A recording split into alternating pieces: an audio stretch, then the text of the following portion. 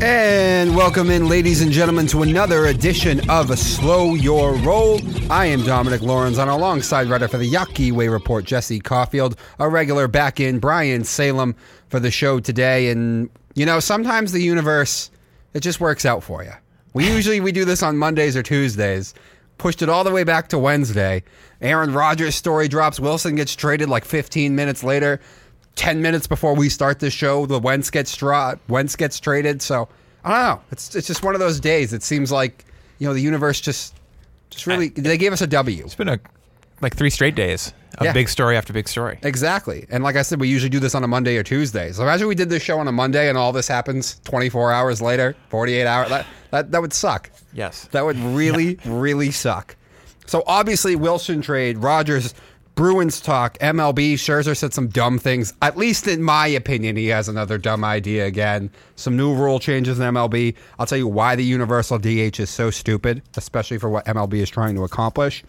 Wentz getting moved, some stuff about the NFL Combine, and fair and foul, all on the slate today. Bring back the Tommy Report a little bit too, and definitely one of the better Darwins of all time. Maybe top 3. We're excited about this one. At least top 5, but maybe top 3. All right. With that, though, I am going to turn it over to Yawkey Way Report writer Jesse Caulfield to get us started. Take it away, Jesse. Thank you, Dom. That was lovely. Well, I mean, I don't remember how long ago it was. Probably over a month at this point, maybe 2. Mm-hmm.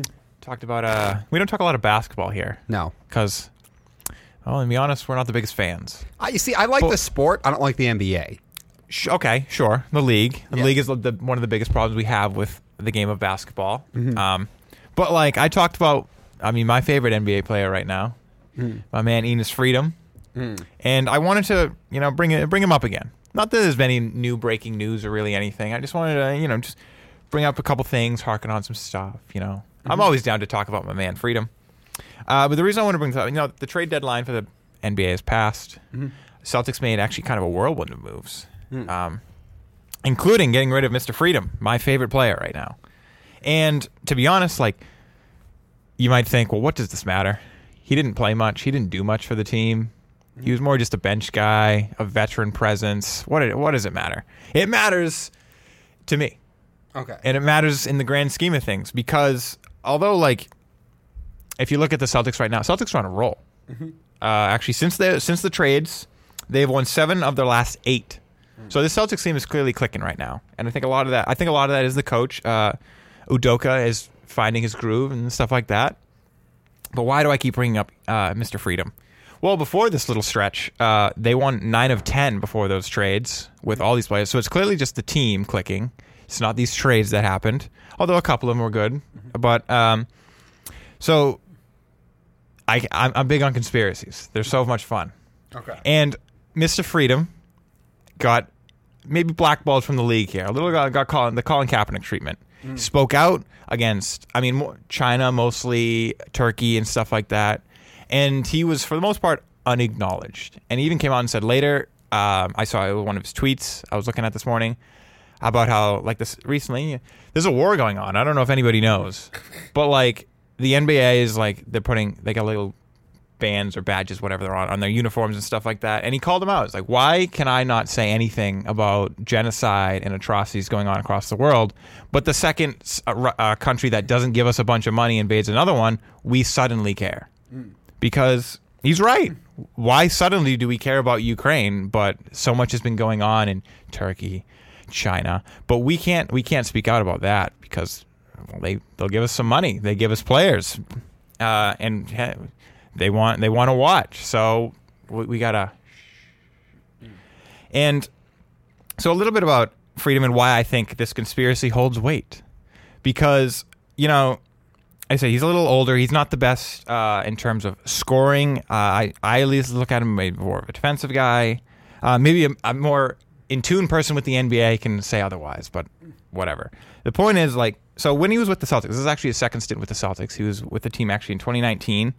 And, you know, when I'm looking at his career stats, I mean, nothing really jumps out. He averaged 11 points a game, 8 rebounds, and 1 assist throughout his career. Nothing real nice about that, but that's a decent good player for your NBA team. In his time with the Celtics, he has averaged 3.7 points a game, 4.6 rebounds, and 0.2 assists a game. Now that's off the bench. Yes. Yeah. Because actually he would average 12 minutes a game this season when he was with the Celtics. That is, other than the one other time he was with the Celtics where he averaged 17 minutes a game, he always averaged 20 minutes a game since he was actually in his second season where he averaged 15 minutes a game with the Utah Jazz. Mm-hmm. So this is clearly a pretty good player. And he's shown even last year that he can ball. He was averaging 20 minutes a game. It was 15 points a game. So this guy can play. Mm-hmm. And when he even came off the bench, it would mostly be garbage time or against the crappy teams. But, he would still perform. These are bad numbers. 3.7 points a game, 4.6 rebounds, 0.2 assists. But it's because he was just getting benched. Mm-hmm. And whether they think they can just win with other players. And, for them, down the stretch, they were, even with Mr. Freedom. But, I don't know, it was so... I don't know how to put this. It was out of the blue? Kind of. There was a lot of rumors about almost every Celtics player. Did he get released from the team he got traded to? Yes. That's what I thought. He was sent to the worst team in the NBA, the Rockets, and then immediately released. Mm-hmm. And it's like, the Rockets could use a guy like that. Mm. They're awful. Yes. They're terrible. Yes. So that's why I just want to keep bringing this up. And there's a couple other things that he's harked about. Because recently, since he's been blackballed from the league, he's just been going around. He's talked to the Dalai Lama. He's talked to Congress. Really? Yeah. Oh, yeah. And just stuff like that. Just going around, talking about freedom. Talking about Enos Freedom's talking about freedom? Yeah. But he released a list that I found interesting because, he was hugely critical of China. He released a list of, now I'm not going to read the whole list, but it's a bunch of players in the NBA who are sponsored by Chinese companies. So I'm going to read some of those for you. Well, wait. This is why he doesn't have a job now. Now he's going after names. Going after names in the NBA. This was after he was blackballed. He put out this list. This was coming out after the fact. So here's a couple. Can I just throw something in here real quick? Sure. I would be almost willing to bet my house, okay, that 75% of the names on this list that you're about to rattle off are top 15 or top 10 players in the league. There's a couple of them on here. I'm only going to mention the big names because there's a couple names that I dare not even pronounce, and a couple just they're not really that important. Mm-hmm. But you got Jimmy Butler. Jimmy Butler's on this list, sponsored by Li Ning. Aaron Gordon, remember him? Mm-hmm. Sponsored by 361 Degrees. Gordon Hayward, sponsored by Anta. Kevin Looney, also by Anta. Terrence Mann, Anta. C.J. McCollum, Li Ning. D'Angelo Russell, Li Ning. Klay Thompson, Anta. Dwayne Wade, who is retired, but still sponsored by Li Ning. Andrew Wiggins, Peak. And those are, Alex Caruso, Anta. Those are the big names. Mm-hmm. Now, LeBron James is not on this list. So people like that are not on this list. LeBron still makes money from China. Oh, I bet he does. I was just going to say, he does, by the way. Selling his merchandise and all that kind of stuff. I bet he do. But these are the direct. Mm-hmm. It might not be everybody. I don't know. These are just specific companies. Li Ning, Anta, 361 Degrees, Peak. These are the ones listed here. I'm sure there's many other companies and many other players. Mm-hmm. But there's a conspiracy against this man. And I won't have it. I won't stand for it. I will call it out at any point I can. I want to prop this man up because even if he doesn't play basketball again, I like what he preaches. Mm. So I don't want a man like this silenced. I don't want a man like this blackballed. So I'm always going to talk about my man freedom. All right. I would say this. Here's the one thing that I think your conspiracy holds weight. Because he doesn't get that much attention, it's not like you're bringing in a guy who's that much of a distraction. Yeah. Because he doesn't actually get much of attention with what he does. And I've never heard a bad thing about Enes Kanter Freedom, the man. No, probably not. I've never heard him being a problem in any locker room, anywhere. Even the fact that he wasn't getting a lot of playing time with the Celtics, never heard him complain about that. I don't know, Brian, do you have any thoughts on this before? I'm mostly just going to let this suspend in midair, and let everyone think about it and realize it. Yes, I probably do the same thing, but I think everything that you said, Jesse, is right on point. Oh, thank you. When you break it down that way, it absolutely seems like he's being blackballed. I mean, he's been the most critical player in the NBA. He wears shoes every game for something, whatever cause he wants to prop up that night. And for the most part, it's been China recently. And he came out and said, the Celtics told me they were going to suspend me and asked me to please stop. And he refused. And I respect the hell out of that. Well, that's why he got traded away then, probably. Yeah, and listen, I'll never prove it was the league. I'll never prove it was the Celtics. Could be both. Could have been neither. But, like, they want him out. This is suspicious. Freedom. And you know what he says? Free my man. He also Freedom. says freedom ain't free, and it ain't. True. Redundancy is redundant. All right, and with that, we will move on to rapid fire news. Quite a bit happened. We'll go over it fast, but no. In the world of Boston sports, Celtics 3-0 since we did this show. Wins over the Hawks, Grizzlies, and Nets. As you mentioned, they're playing really good basketball. The Bruins 2-2 since this show. Losses against the Ducks and the Kings. Wins against the Knights and the Blue Jackets. The Blue Jackets coming on a shootout with a absolutely great little shoulder fake by Pasternak there for that shootout shot. That was dirty. Yes, it was. It was. That Some hands there. Yes, that was pretty dirty. I watched that at work. Also, Should be doing your job. no one does their job there. Rogers got his contract extension after all of the complaining, all of the media attention and fawning and trying to drag this out as long as possible. Decided to just go back with his same, significant other, mistress, relationship, whatever you want to call it. It seems like one of those who just cries and cries to high heaven and then doesn't change anything and goes back. But Familiarity. I divulge. Rogers, 4 years, $200 million, 153 guaranteed. I know Aaron Allegedly. and Pat McAfee are both, the figures aren't right. The figures are off. I don't believe anything that comes out of Aaron's mouth. So That's fine. I believe see. that. We'll see. Also, Calvin Ridley was suspended an entire NFL season for betting on NFL games. Oh, no. Which, I get why they're doing it. They're trying to make an example out of him. But, you also can apparently hit women in the NFL and not get suspended for an entire season. But again, it's not my decision. I'll move on. Smoke a little bit of weed like Josh Gordon, gets suspended for 6 years, basically. Well, he was doing coke in between though, and then there was some other stuff with Gordon. And then Russell Wilson, the biggest news, probably traded to Denver for 2 first-round picks, 2 second-round picks, and a 5th-round pick, Noah Fant and Shelby Harris as well, 4th-round pick going along with Wilson as well. And finally, 10 minutes before this show, Carson Wentz was traded to the Washington Commanders. We are not sure about the entire package yet. It hasn't all come out. It said it's a cluster of picks. I think, what did you say? Like 2/3 and a... So it's a second and a third this year. Okay.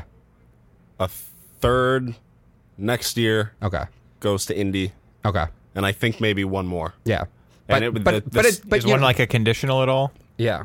Not that I saw. Okay. But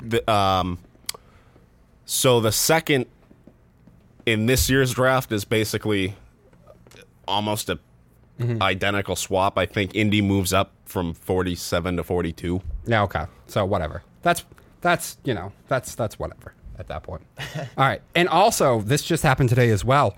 Dak Prescott and Zach Martin both restructured their contracts recently with the Cowboys, freeing up an additional $22 million in cap space for the Cowboys. That could be big down the stretch because we felt they were going to lose a lot of players. That helps a lot. Maybe Amari doesn't get, let go anymore. We'll see. We'll see what happens and what they decide to do with that $22 million. But from that, we are going to go to what has been the biggest news of the week. Russell Wilson has finally been traded to the Denver Broncos. And there's a lot of things to go with this. So,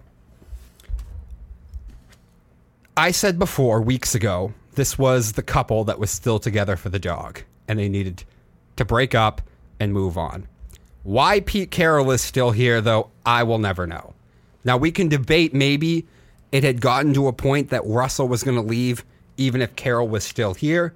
I don't know. I know that Wilson didn't say he still wanted to get traded until 24 hours after it got announced that Pete Carroll got extended again. Because if you remember, at the end of the year, there were thoughts that maybe Pete Carroll could be out. But he's not. I don't know why. It seems to me that the game has clearly passed the man by. They've been in the bottom rank in defense over the last 4 years. They were 5th worst in football this year in yards allowed. He's a defensive coach. He's well over 70 years old. I mean, not everyone who's old can't do things and coach, but he's one of those that seems to have never evolved, never moved up with the times. Say what you want about Vic Fangio, but Vic Fangio's defenses at least were always elite. Carroll's side of the ball ain't even getting it done anymore. To me, he seems like the grandpa who's in the rocking chair saying Kwanzaa racist things, and you just roll your eyes at him. And it's time to move on. That being said, here's the other thing with Seattle. I hate this trade for Seattle.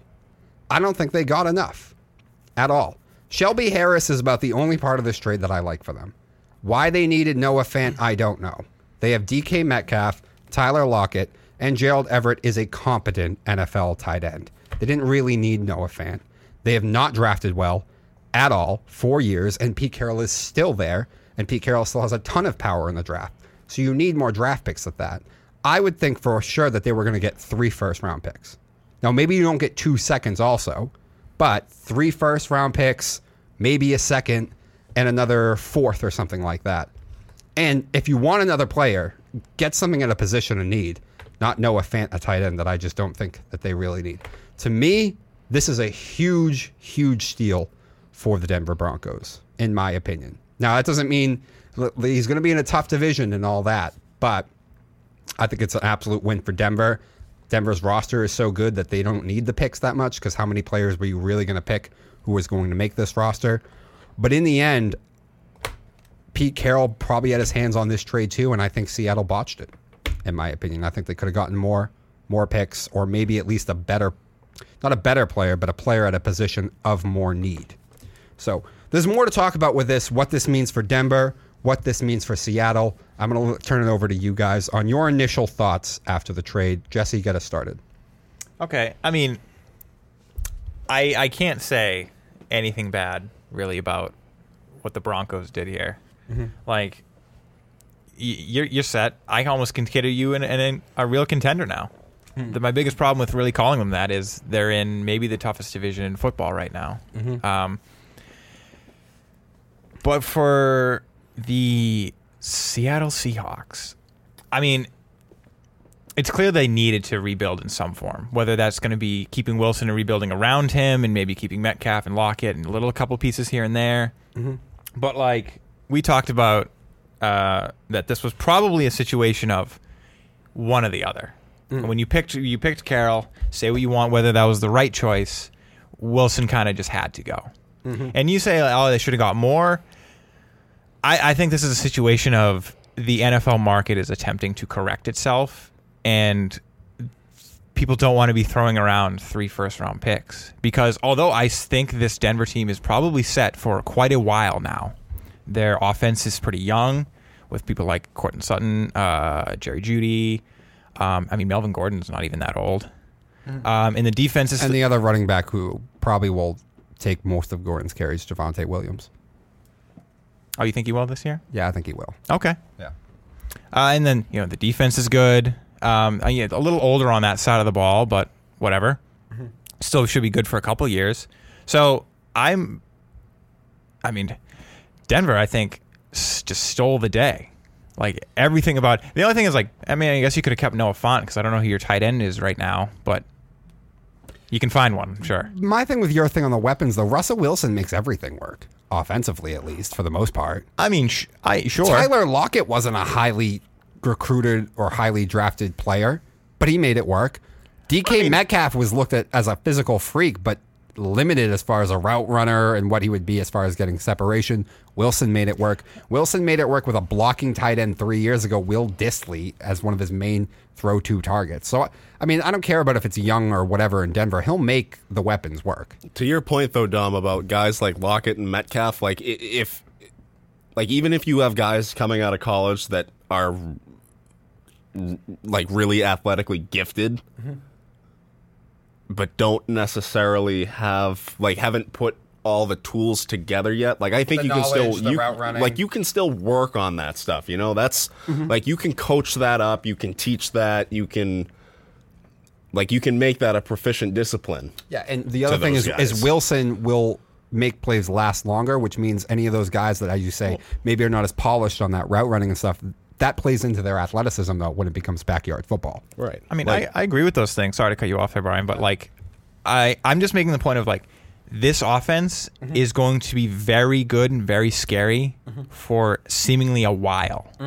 And although you say Seattle probably could have got more, that's why I say Denver just won the day. Like you probably could have gone for that third first round pick because you probably won't need it for a while. I just want to praise like Denver for just like, wow, you won this entirely. Oh, yeah. No, I think they did. Brian, from the aspect of Denver, Russell Wilson, moving forward, and your initial thoughts too when it happened, what do you have? So the very first thing I thought was like, this is the best move Denver's made since taking Elway out of that personnel position. But like to both of your guys' points, I don't care how much Denver had to give up to get him. Seattle got fleeced. Thank you. Well, Seattle got absolutely fleeced. I thought so, and too. I'm going to tell you why. Like I had this conversation with one of my Because they coworkers. don't draft well. Right. Like I had this exact same conversation with one of my coworkers today during lunch. And I said to him, I says, what do you think of the Russell Wilson trade? Oh my goodness, I can't believe they gave up what they gave up. They, whatever. Denver gave up too much. Basically. Yeah. You shouldn't have to give up Drew Lock. You shouldn't have to give up. Why? Why? You just got an elite quarterback. You can. There's no giving up too much to get those guys. Yeah. He's a gamer. You can never, ever, ever count Russell Wilson out. He's one of those guys that as soon as you bring him into your organization, no matter how bad the team around him is, you're probably guaranteed at least 4-5 more wins just off of his intelligence and his intangibles as a quarterback and as a guy, like you just said, who can extend plays and sort of make something out of nothing. Like, I guess. Yeah, I guess if you want to say 2 firsts, 2 seconds, a third, Noah Fant and Drew Lock, but like it's not like you're not going to be able to, put points on the board. Yeah. With Cortland Sutton, Jerry Jeudy, Williams, the running back, Melvin Gordon. Right. When you have a guy like Russell Wilson at the helm now, And Denver for the past 2 years has been a top 3 defense. exactly. Denver is third last year in total yards allowed and third in total points allowed in the NFL. So it's an elite defense he goes into. Here's the other reason why in Denver's position there's almost no such thing as too much. These other teams, Washington Commanders, Indy, Pittsburgh, they can try and go and get Jimmy G or, Carson Wentz in Washington's thing. Denver can't do that. You have Patrick Mahomes, Derek Carr, and Justin Herbert in your division. You need an elite quarterback. It was Aaron Rodgers or it was Russell Wilson. That's it. That was the only thing that was going to make enough of a difference that it was going to be worth it. Because if they go out and they get Jimmy G, they're finishing 4th. Even how great that roster is. They're finishing 4th. Maybe if they're lucky, they finish ahead of the Raiders by a game.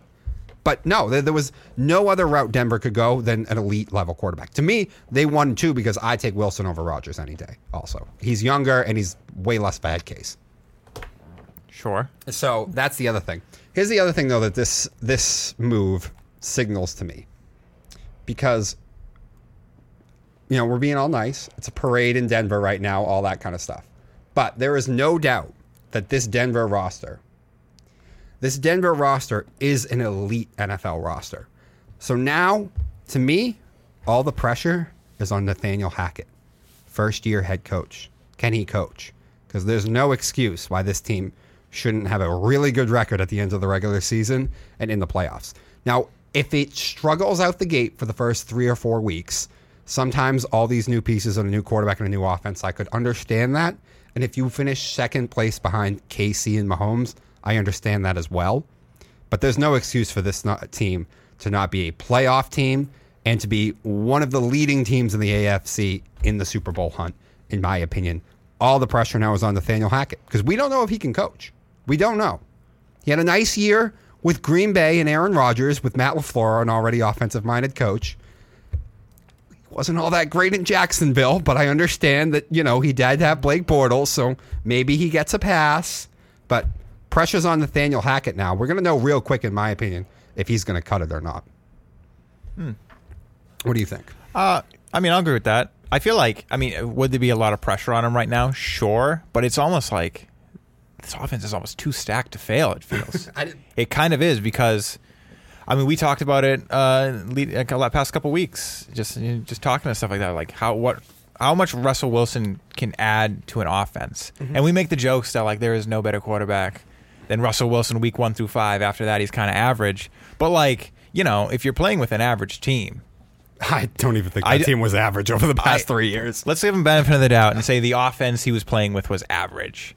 But I think the scheme was terrible, though. Well, here's the thing: like, outdated. He can outplay. He can play out of his mind for 5 weeks, but like teams are going to adjust. Yes. And there's only so much you can do at that point. So like, why do we make the joke of like week 1 through 5 Russell Wilson's the best? Is because like after that his hands are cuffed. So yeah, I agree with that 100%. So I'm curious to see how this will go, but like I almost feel like it can't fail. So I got to pose the question here now, right? Like if Denver comes out of the gate this year and looks not even great, but just good, right? Like much, much better than they've been, at least on the offensive side of the ball the last couple of years, right?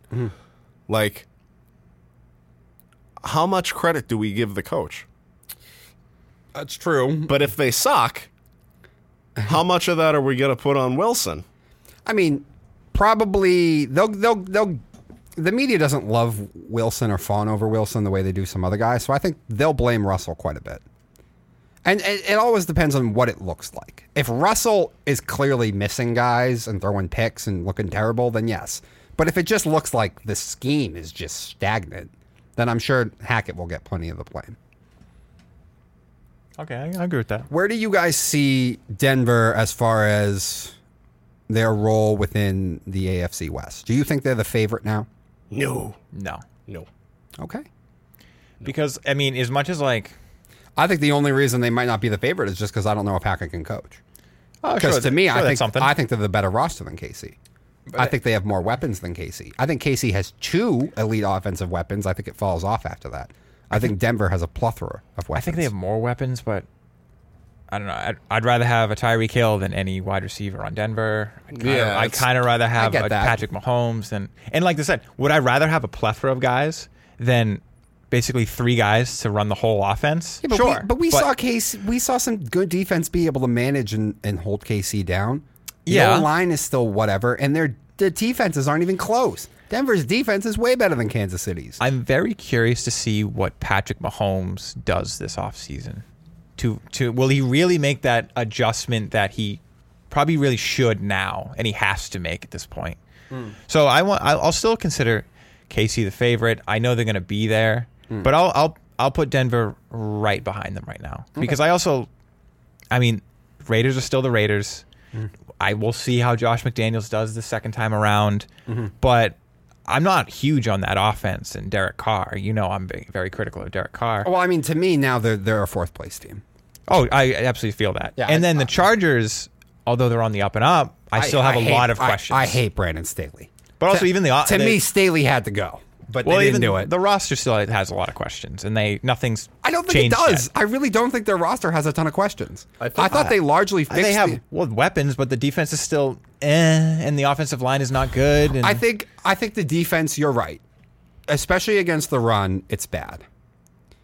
But come on, that's the only thing they really have to focus on the draft. Do you think the Chargers aren't a 3rd place team? I think they are because I don't think Staley's a good coach. So I think they are a 3rd place team. I don't think they should be a 3rd place team, but I think they are. If they were in a crappier division, yes, they're going to be a better team. Yeah. But I still think right now that the Chargers have a lot of questions for me. They do. I get that. Most of my question centers mostly around Brandon Staley, though, the coach. Sure, that's a big question. Yeah, but no, I do. I think they are a 3rd place team. I really do. I just think that if they had a better coach, they wouldn't be. But true, Denver's roster is better than the Chargers now. Their defense is certainly much better than theirs. So, but I could make the argument the Charger KC roster, to me, is actually pretty even. It's just one has Andy Reid and the other has Brandon Staley. At least in my opinion. But anyway, so the other part of this deal, we talked about Pete Carroll. I do want to pose this question to you guys. Do you think Wilson was gone even if they got rid of Carroll, or do you think Seattle picked Pete Carroll over Russell Wilson? Brian?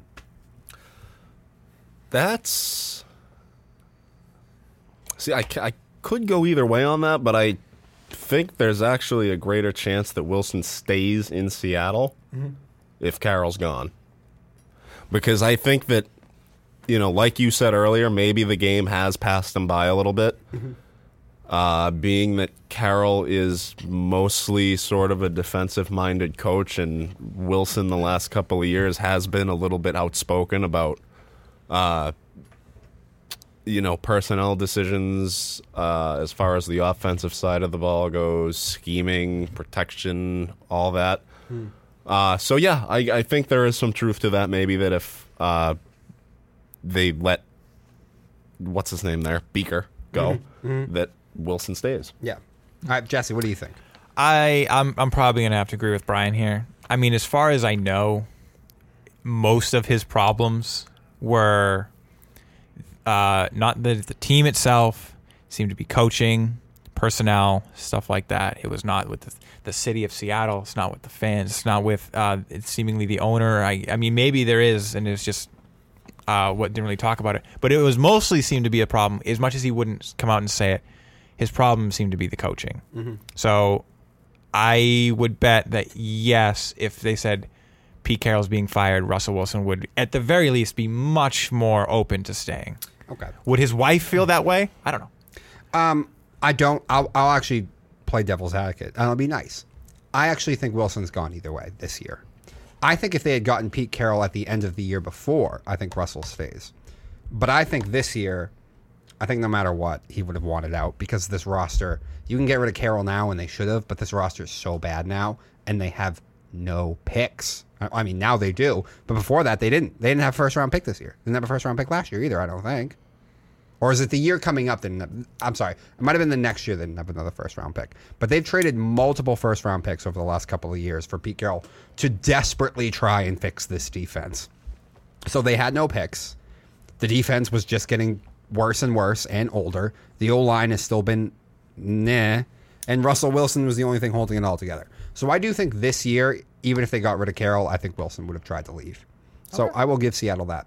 But to me, they missed the boat because they should have got rid of Pete and moved on the year afterwards. Now, here's the thing. What does Seattle do from here, in my opinion? I think with Seattle, now I keep Pete Carroll, but I tell Carroll, you'll have nothing to do with the draft. Get out of the war room because they've drafted terribly, and Pete has a lot of power within that organization. And I'm largely keeping Pete Carroll on to fire him next year because this team's going to go into the tank, into the toilet. This is not a good quarterback draft this year. I would look at this point of seeing if I could trade DK Metcalf or Lockett just to get more picks. I'd totally start tearing this thing down to the bones. Take a lot of guys this year, and I mean, I would tank for Tua type thing. I'd really try and tank as much as possible. Next year, the year after this, is going to be a very good quarterback class, headed by Bryce Young out of Alabama. All right, so I'll play devil's advocate with you now, and I'll be nice. Yeah. So if like you said, you would keep Carroll this year, right? To fire him. Basically. To fire him. Yes. Even telling him you will have less than zero involvement with the draft, he's still going to be there for that one last year. Do you really want him trying to develop these kids that they bring in? That's a fair point. I do get that. And maybe you have enough picks this year that I get your point. Maybe you're a little worried that you don't want Carroll there to develop these guys. I think I worry Pete and his age when it comes to developing a quarterback more than individual positions. Unless you think the staff is completely incompetent too, I don't think it's too much of an issue for 1 year. I mostly just need to make sure I get him out of the war room. And I don't want to bring in a new coach that I like when I know that he's going to fail miserably for the next 2 years and the fan base is going to be mad and calling for his head. I'd rather give him at least an extra little bit of wiggle room, have that one really terrible year with a guy I know I'm trying to get rid of anyway. Jesse, what are your thoughts on what I think Seattle should do? I mean, we talked about how Pete Carroll should have been gone a while ago, but if this is your plan, and if Seattle has a plan, then I guess stick with your plan, because if you pick the coach over your quarterback, well, this is your bed. You should sleep in it. And I don't see them. Maybe they should keep him for 1 year, tank it, fire him. But I don't see Seattle doing that at all. I don't think they'll do it. I'm saying I think they should. I think them picking Pete Carroll shows that the owner is like, this is my guy for a long time. That's the vibe I'm getting. That is not a recipe for success, in my opinion. Also, here, real quick, do you need to keep Pete Carroll to tank? Well, I just look at the it helps. It does, but well, I just said because I don't want to bring in a new coach that I like when I know that he's going to be terrible for 2 straight years, and I'm going to have to start hearing it from the fan base. Yeah, that's a good point. I want to give him a little bit more runway, and the way I can do that is the year that I know is basically the throw in the towel year. I'm going to keep a lame duck on. Now, yeah, I'm not telling Pete Carroll, though. That's not how this is going to work. I'm like, Pete, you're our guy. We trust you for the rebuild. I hope he doesn't listen to the show. He doesn't. I mean, but everyone over there knows it's going to be a rebuild season. So, if you're Pete Carroll, are you not feeling to yourself, maybe this is this grand scheme, we're going to fire him after this year. But if you're Pete Carroll, how do you not sit there and think well, I have nothing to lose this year. Everyone knows we're going to suck. Yeah. So that's what I mean. Seattle, you're in for a whirlwind of trouble the next few years. Oh, it's going to be rough. It's going to be real rough, and you're going to notice real quick that Russell Wilson was the one holding that ship together, because Drew Lock is going to be a disaster in that division. Actually, did you put it in Rapid Fire News that they released Bobby Wagner this morning? No, I forgot to put that in. There's just so much that happened. Yeah. Yes, and he was saying that Judon Fenner recruited him to the Pats. No, I did see that. What's the thing? A big linebacker, Bill automatically is like, ooh, I want to look at him. Big tough linebackers, he loves those. I mean, as long as you said that, I think he'd be like a package kind of guy. Like there'd be particular packages for him, and he'd have a really specific role. He's not going to be on the field for a ton of snaps. He has a very specific role. He's going to be that Chris Long, Chase Winovich guy. Yeah, exactly. That kind of thing. All right. So from Russell Wilson now, Aaron Rodgers, as I mentioned, gets his contract extension after all the whining. Just stayed in Green Bay anyway. So our thoughts on this: to me, I don't love it that you have to pay him all this money, $153 million guaranteed. Because they guaranteed so much money, though, it does leave them with more cap space. And it's funny, we talked about this when we were playing the show last night. It's funny how these things flip. All of a sudden, the NFC is not good. After kind of looking like the better division last year, the Niners, in all likelihood, are going to have Trey Lance as quarterback for the first year. Let's see how that goes. Tom Brady is gone. The Cardinals are having their issues with Kyler Murray. Minnesota's kind of looking like maybe they're in a rebuild. And the New Orleans Saints don't have a quarterback. And Sean Payton left. And now at least Dallas has freed up this money. I think that actually is a difference maker. But the Cowboys fall short again, and they're still going to lose some guys. The NFC is suddenly wide open. So I think Green Bay had to make this move. As much as I don't like Aaron, as much as I think this is overpaying, I think Green Bay had to make this move. I think their hands were tied. I think the NFC is so weak that maybe they are a Super Bowl contender again. You just read my mind. If the NFC wasn't so weak, I would come out today and say you have guaranteed that you're winning the division for the next 4 years, but you have also guaranteed that you're not a Super Bowl contender. But with the NFC being in the condition that it is in, they are a Super Bowl contender. I think they're below the Rams, by a good amount. That was my next thing. But they're probably a Super Bowl contender. Like, would you trust them to beat the Rams? No. In a no playoff? No way. No way. Even at Green Bay? No way. No, absolutely not. Jesse? Well, in terms of that last question, no, I picked the Rams in the playoffs. But I believe Pat McAfee. I don't think these numbers are 100% true. Are they in the neighborhood? Probably. I'm sure these rumors came from somewhere. But the biggest thing of why I believe Pat Mac is Adam Schefter has not said anything. And, they're close. Say, I don't want to believe Russell Wilson, or excuse me, I don't want to believe Aaron Rodgers. He just says things. And I'll agree with those things. But I trust Pat Mac. Because as far as I'm concerned, you want to talk about he's a stoolie, he's a D-bag. True. But that doesn't make him wrong. And also, he's drinking the Aaron Rodgers Kool-Aid. He's his buddy. He is. And what's the thing. He'll know. Pat McAfee will know. And like you say, he's covering for him. But they both came out and said these figures aren't true. So what if it comes out tomorrow that these figures were, spot on true? Well, obviously Aaron Rodgers looks stupid. But then Pat McAfee, who's an analyst, is putting his reputation on the line with saying something like that. Yeah, but Aaron has so much power in Green Bay. I'm sure they'll be like, let's try. Listen, it will be no skin off Aaron Rodgers' back. He'll just look like a fool in the media again. Yeah. But Pat McAfee also says he actually has something to lose with coming out like this. And I know analysts are wrong.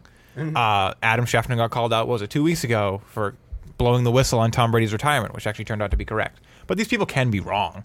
But I believe Pat Mac. All right. What do you think this means for Green Bay, though? What are your thoughts on the contract? Short term, it's good for Green Bay, especially after what has happened to the NFC in the past 48 hours. So, yeah. Wilson's gone, too. Yeah, so. You went in... for you doing almost technically nothing, they literally only just franchise tagged Devontae Adams, but technically you did nothing, and yet I put you higher on the list of Super Bowl contenders than you did a couple days ago. Yes. For doing almost nothing. Yeah. So they should keep Aaron Rodgers for now if they want to compete. But I don't know, a couple of years it's going to bite him in the ass. Oh, I agree. And at some point, you're going to have to think of a quarterback. And listen, if Jordan Love could play, this wouldn't be a conversation, but he can't play. Because, trust me, they would have moved off the headache of Aaron Rodgers if they thought Jordan could play, but he can't.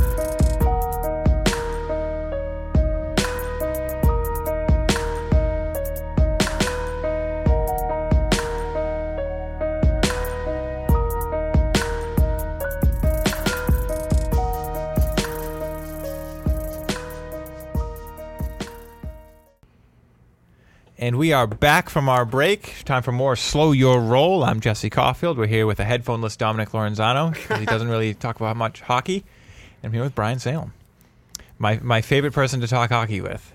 Because other than that, I'm staring at the wall. So thank you for coming, Brian. I feel Hey! I gave you a fight with the fair and foul last week about the Florida Panthers. You did. Yeah. And that was good. I was proud of you. But let's discuss, Brian. Okay. Take notes, Dom. I will. I'll take notes. But recently you've come on a couple times. Every time you seem to come on, the Bruins are in seemingly a different sphere of just where they're playing. Yeah, I know. Right now it's going well. Yeah. Right now there's good things happening. Right now there's things to look forward to. But do you buy it? Do you buy this team? Do you buy what's going on right now? And if not, why? And what should they do about it? It's hard not to after the road trip they just had. That is true. It's really hard. And it wasn't like the whole time they were out on the road they faced poor competition. They didn't. Yeah, it varied, but when they faced the tough teams, they came through. They dealt with it. They came through. But my my biggest takeaway from the last couple of weeks is like you said this real quick before the show. Like, think about some of the last minute goals that they've coughed up that have either led to losses or forced overtime and a shootout. Like, albeit now you've won some of those games. But that's more energy you're expending. It's a risk of injury with playing another overtime, stuff like that. You have all these guys playing what you could, for all intents and purposes, call unnecessary minutes. Oh, absolutely. Right? And another thing that I want to touch upon, and I heard this on Felger and Maz the other day. Mike Felger brought up a brilliant point about the guys. Yeah, I know that's probably a surprise for you. Mike Felger brought up a point? I'll give it to him. I think the guy knows his hockey, Jesse. He brought up a good point about the defensive pairings late in the game. Like last 10 minutes, last 5 minutes, final minute or two, you're skating 5 against 6, 4 against 6 if you happen to take a bad penalty. Yeah. You need someone better than Derek Forbort. Yes, I think on we talked about McAvoy's this left side. We talked about this before because, and if you can find someone that's better than him, not only does it make McAvoy better, not only does it make your first unit as a whole better, it makes your second and third pairings better too. Oh, absolutely. Because I don't dislike Forbort, but No, he's I being don't. used wrong right now. Exactly. He's paired with a guy, and like I kind of like the pairing of McAvoy's very fast. Put him with a guy who's very big. Right. More of a stalwart. Yeah, but Forbort has no mobility at all, and he can be a pylon a couple times. So I would love someone who is maybe more aware on that top line, more actual skill on that top line, because actually, the trade deadline is coming up. One of the things that we're gonna maybe talk about is what do the Bruins need to do, because they have this is a good team right now, but they're not really that contender. Like, what do you think they need to do? Because everyone's pointing at defense. Should they stick with just defense? Go in for one really good guy we can put on in the top 6, maybe top 2, top 4, maybe top 2, or do you get a couple pieces? That's what I would try to do. I would try to get a top 4 left shot defenseman, and if you can, maybe another winger or another center, because as good as your third and fourth lines have been the past few weeks, I still think you should be able to get maybe a little bit more out of that. Okay. Well, because actually one of the things they were talking about is this team could maybe use another center. But recently that they changed the third line, it's Frederick, Coyle, and Smith, which is actually working really well. Does that make you change your mind? Say just go hard for the defenseman, or do you still think do you still want? Because I think we've seen this happen before. Okay, where they make either a personnel change in the sense where they send a guy down to play with the baby bees, and they bring someone in or bring a guy back up, and it works for a little bit. You change up your lines, you change up your pairings, take some minutes away from this guy, give another guy a few more minutes here and there, a couple more shifts. But I feel like it more often than not eventually ends up petering out. Whether it's with guys that are already on the roster, or think back to a few years ago when they brought in Tommy Wingles, and they brought in a couple of other pieces. Oh, it was like a Brian Giunta. It was like a Lee Stepniak. Yeah, right. And it worked. It looked awesome. The cohesion, everyone gelled. I think John fairly Michael quick. was in there too. It worked down the stretch at the end of the regular season, and I think it really paid dividends for him in the playoffs. But like I said, eventually it started to peter out. Yeah. So I think if you can maybe maximize the production that you have with your current groupings, and maybe like we said, bring in a top 2, top 4 defenseman, left shot, to make McAvoy's life easier at the end of these games, just knocking bodies around, clearing guys out of the front of the net, and another center, because as good as the Coyle line has been, I don't think it's sustainable. And I think part of the reason I feel that way is because I think Coyle, as an individual, has shown you that, like, when he gets to sniffing it, he's he's really engaged. He's a force. Oh yeah. He moves, he hits, he's great at puck possession, he can distribute. When he first came at the deadline, he was great. Yeah.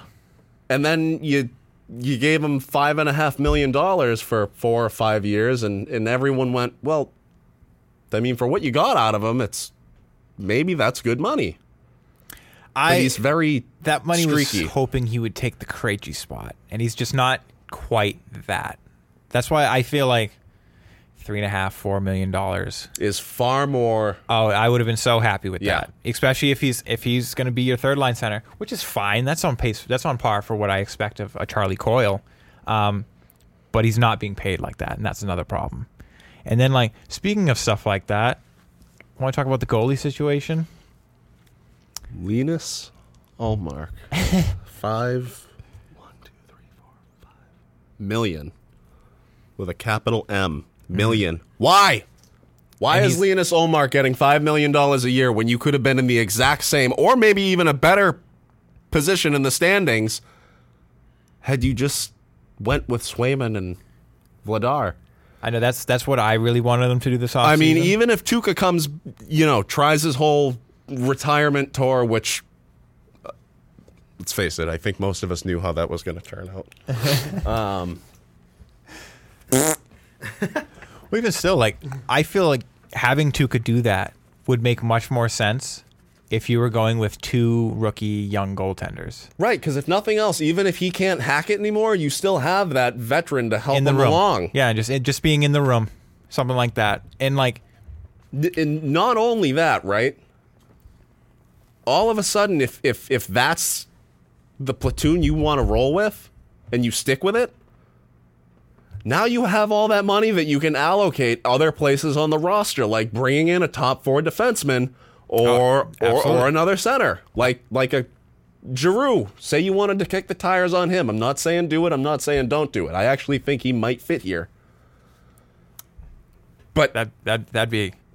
But those are opportunities that you could pursue had you not felt a need to give Skidmark $20 million. And I've liked some of Sweeney's moves over the past few years. But one thing I have noticed is that he loves to stick close to that cap. And, generally the best teams are always close to the cap. That's why they're the contenders. They spend the most money. But when you're just strapped for cash every season, but you are not quite a contender every season, I'm worried about where this money goes. $5 million a year for Charlie Coyle is not quite worth it. $5 million a year for Linus Ullmark, who's playing half the games at most, and Jeremy Swayman is actually taking over and taking most of the games now, that's far too much. Especially in a hard cap league like that. Yeah. And then you have... I've praised this man. I've voiced his name up on high. But Jake DeBrusk is also another one being paid way too much right now for what he's doing. And I understand why he was given that contract. Wait, what did you just say? Jake DeBrusk is being paid way too much money for what he's actually doing. Oh, that just made my month. Because, like, that's... You're going against your son? Listen, that's my son, and I'll praise him. But I'm going to be real. He's not a $5 million man right now. He's not. And Is he a $3 million man? I think that's This closer year- to his wheelhouse. But this year he is. I feel like this year he's put up $3 million numbers. if you could guarantee 75% of the production that you've gotten out of DeBrusk this year in his whole tenure as a Bruin, I would say, yeah, $3.5-4 million, maybe $4 million is acceptable for that guy. Yeah. But he's too.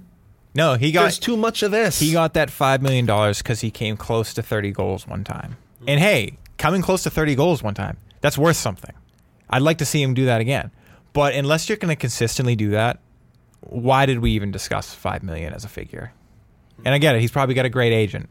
And now the other part of the problem is, right? Like, even if you want to move a guy like that, the league takes notice of everyone.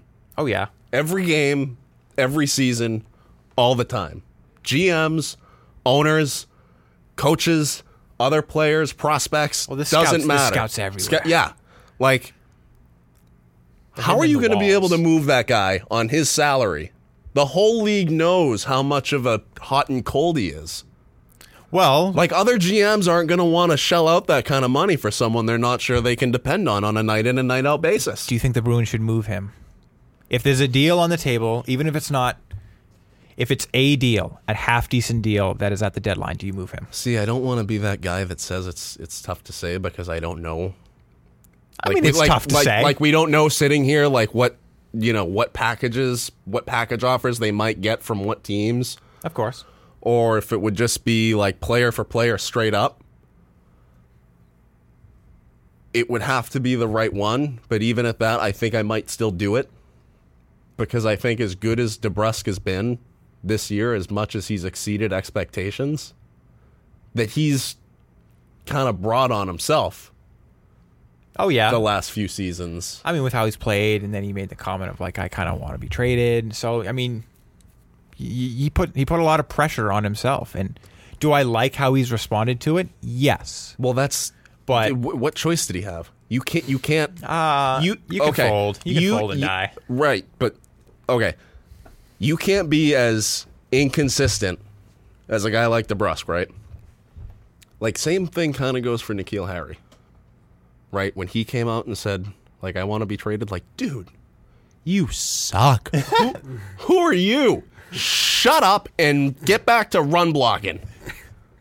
You can't do that even. You useless bag of deflated footballs. I mean, well, here's the thing. At least I understand the comparison, especially right now, because they recently asked for trade while not doing anything recently. But at least at one point we could say Jake DeBrusk had potential. We expected things from him, and we've gotten recent things from him. And I talked about it last week in my when we were talking about the Bruins. I think he is maybe down to stay, but I still kind of feel that if you can move his contract, because I still am not a fan of his contract, that it should be moved. Is like, don't move him for scraps. Get something. But if anyone comes with you with something, I think you should take that something. Even though that's my son. So you're just going to let your son walk away? Hey, man, I also feel like he could himself use a new... Oh, I totally think he could. I think he needs a team that knows how to raise offensive players. Spot on. Yeah. That's another thing with this team. They are so bad. Oh, yeah. And they so overly mismanage young talent. On the offensive, yes. Absolutely. Defense, they can, they made Grzelcyk, who's not great. They made Carlo and they made McAvoy. But, you clearly know something about developing defensemen. You clearly are missing something on developing forwards, whatever that be. And maybe it's Don Sweeney, because at the same time, I've liked some of his moves. Like, I like the Charlie Coyle move at first, maybe not the contract. But even some of these moves he's made, we talked about, like Lee Stepniak and Brian Gionta. What was that first one you named? Tommy Wingles. Some of these moves were good, real good. But when you go up a team against the Lightning, those players aren't good enough. No. Like a team against Colorado, that's not going to be good enough. So that's why I feel go hard after that one defenseman. If you keep DeBrusk. But, like... Well, I mean, yeah. You need to spend at this trade deadline if you want to act like this is real here. Oh, absolutely. All right. Did you have more? Because it's time for us to move on soon. I could always just ramble on about this, but, like, we life goes on. We have things to do today. Yes, I got to call an audible, too. I got to do it. We said too much stuff today. And listen, MLB is going to keep us talking about the same things for weeks. I guarantee it. They ain't coming to anything anytime soon. So the NFL gave us just too many stories. There's just too many stories this week. So let's move on to the next. Listen, we'll have all day probably next week to go into it. So Carson Wentz to the Washington Commanders. Jesse, I know you're going to have strong opinions on this. So I'll start it with, I think it's a perfect move for Washington. I think they had to do it. I think with how bad the NFC has suddenly gotten, I think even though Dallas made some more cap space, they'll still lose some pieces. I still like a lot of what Washington's defense can do. It got better the second half of last year. I think this is what you got to do. I think Wentz can drive you nuts. He's a flawed player. He still threw 27 touchdowns, 7 picks last year. That's a very good ratio. Is he going to get you a Super Bowl? No. But you didn't have to give up a first-round pick. And Washington is in a place now with those... Washington is in a place that if they really want to draft a quarterback this year, they can still try and trade with someone, swap that 11th with maybe the Giants, 5th or 6th. 5 and 7. Giants are at 5 and 7. They can swap one of those picks with the Giants and move up and still take a quarterback and have Carson Wentz this year because they want to win games and compete. I think his struggles has been a little bit overdone. He played terrible down the stretch. I know. He played terrible against the Jags. I understand that. Division games sometimes make things a little weirder, and Indy has a history, actually, with having problems against the Jaguars. So in the end, I think it was a good move by Washington. I think they had to do it. But, Jesse, I know you hate Wentz, so... I listen, I'm sure he's a nice guy. But, like, I did laugh a little bit at the football team this morning. Now, do I think the team improved? Yeah. Do I actually... We don't know what they gave up, but based on what Brian said earlier, I don't mind that, actually. Oh, really? Yeah, that's not bad at all. Because, like I said, you clearly improved the team. Okay. As much as I don't like Wentz, and I think he is... He's flawed. He's flawed. Yeah. But, like, he's obviously better than Taylor Heineke. Who knows if you kept Fitzmagic, what he would even be able to do this season with that leg. Cardinals cut linebacker Jordan Hicks. Oh. Yeah, they're making cap room. You know why? Kyler. They're going to have to pay Kyler. I know. But anyway, Wentz. But, like, we talked about this yesterday. Now, with this whole restructuring of the Cowboys stuff, I'm a little less about it. But this could make the Washington Commanders, I will call them the football team. I know. We were the first to break that they were the Commanders. Remember that? Well, this could make the Commanders the favorite for their division. Thank you. See, I was going to say, do you think so? It changes where you put them, maybe in the division. Yes. However, this Cowboys restructuring of the contracts also makes me worried that Dallas will get better. Yes. Yeah. Than what you think they're going to be. Brian. So to follow up on the very last, like, I think Dallas will still win the division, but now I think it's going to be a dogfight for 2 and 3 between the Commanders. Philly? Yes, and Philly. Yeah. As far as the move goes, I think it's a great move for Washington. And I think it's a pretty decent move from Wentz's standpoint, too. And albeit Wentz is flawed, very flawed at times, you can't take away the fact that I think he's got the tools to succeed.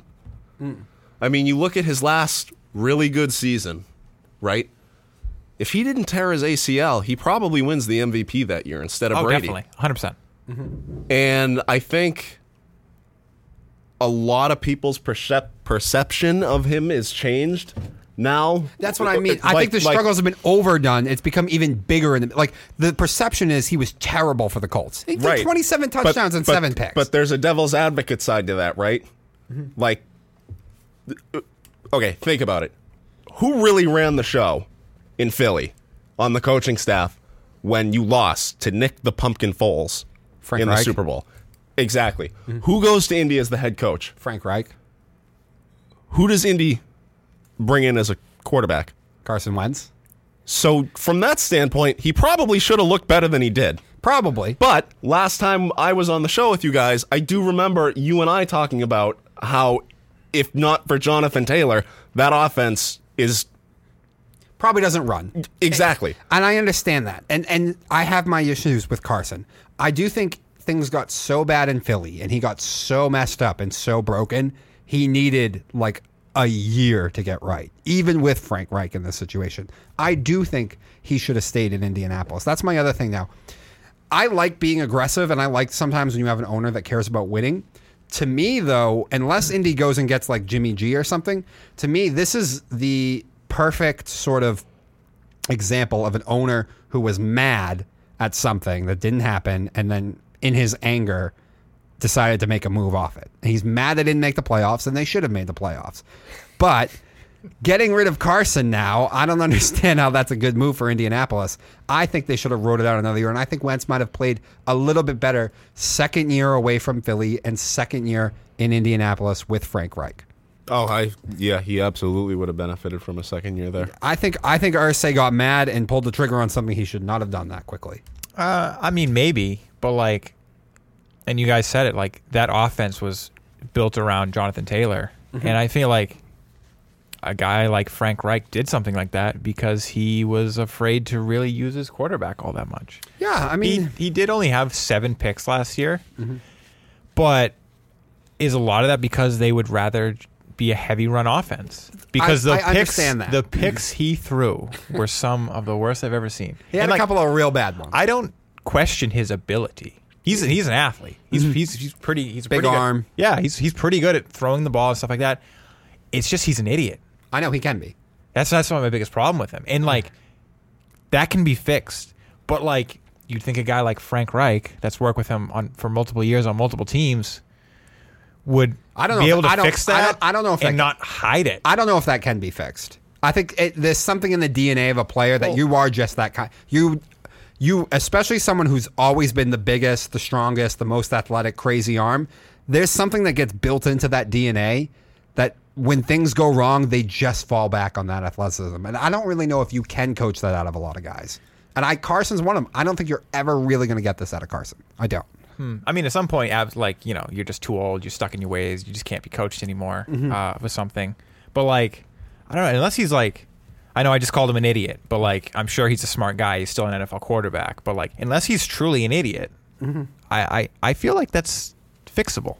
I don't think so. Because, like I said, when things go wrong, you revert to, you know, your sort of basic sort of baseline just your raw abilities. instincts, abilities, and all that. And throughout his football life, that has gotten him out of trouble. What pick was he?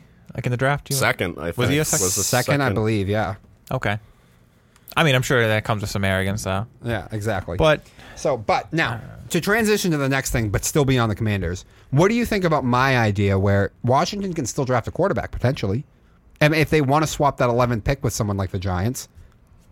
I think that's a good move. And you'd probably, because the Giants need so many things, you'd probably maybe still have to throw in like a 4th round or a 5th round just to make that swap. But do you think the Commanders are going to take a quarterback still? Nope. You do not? No. You don't think? Okay.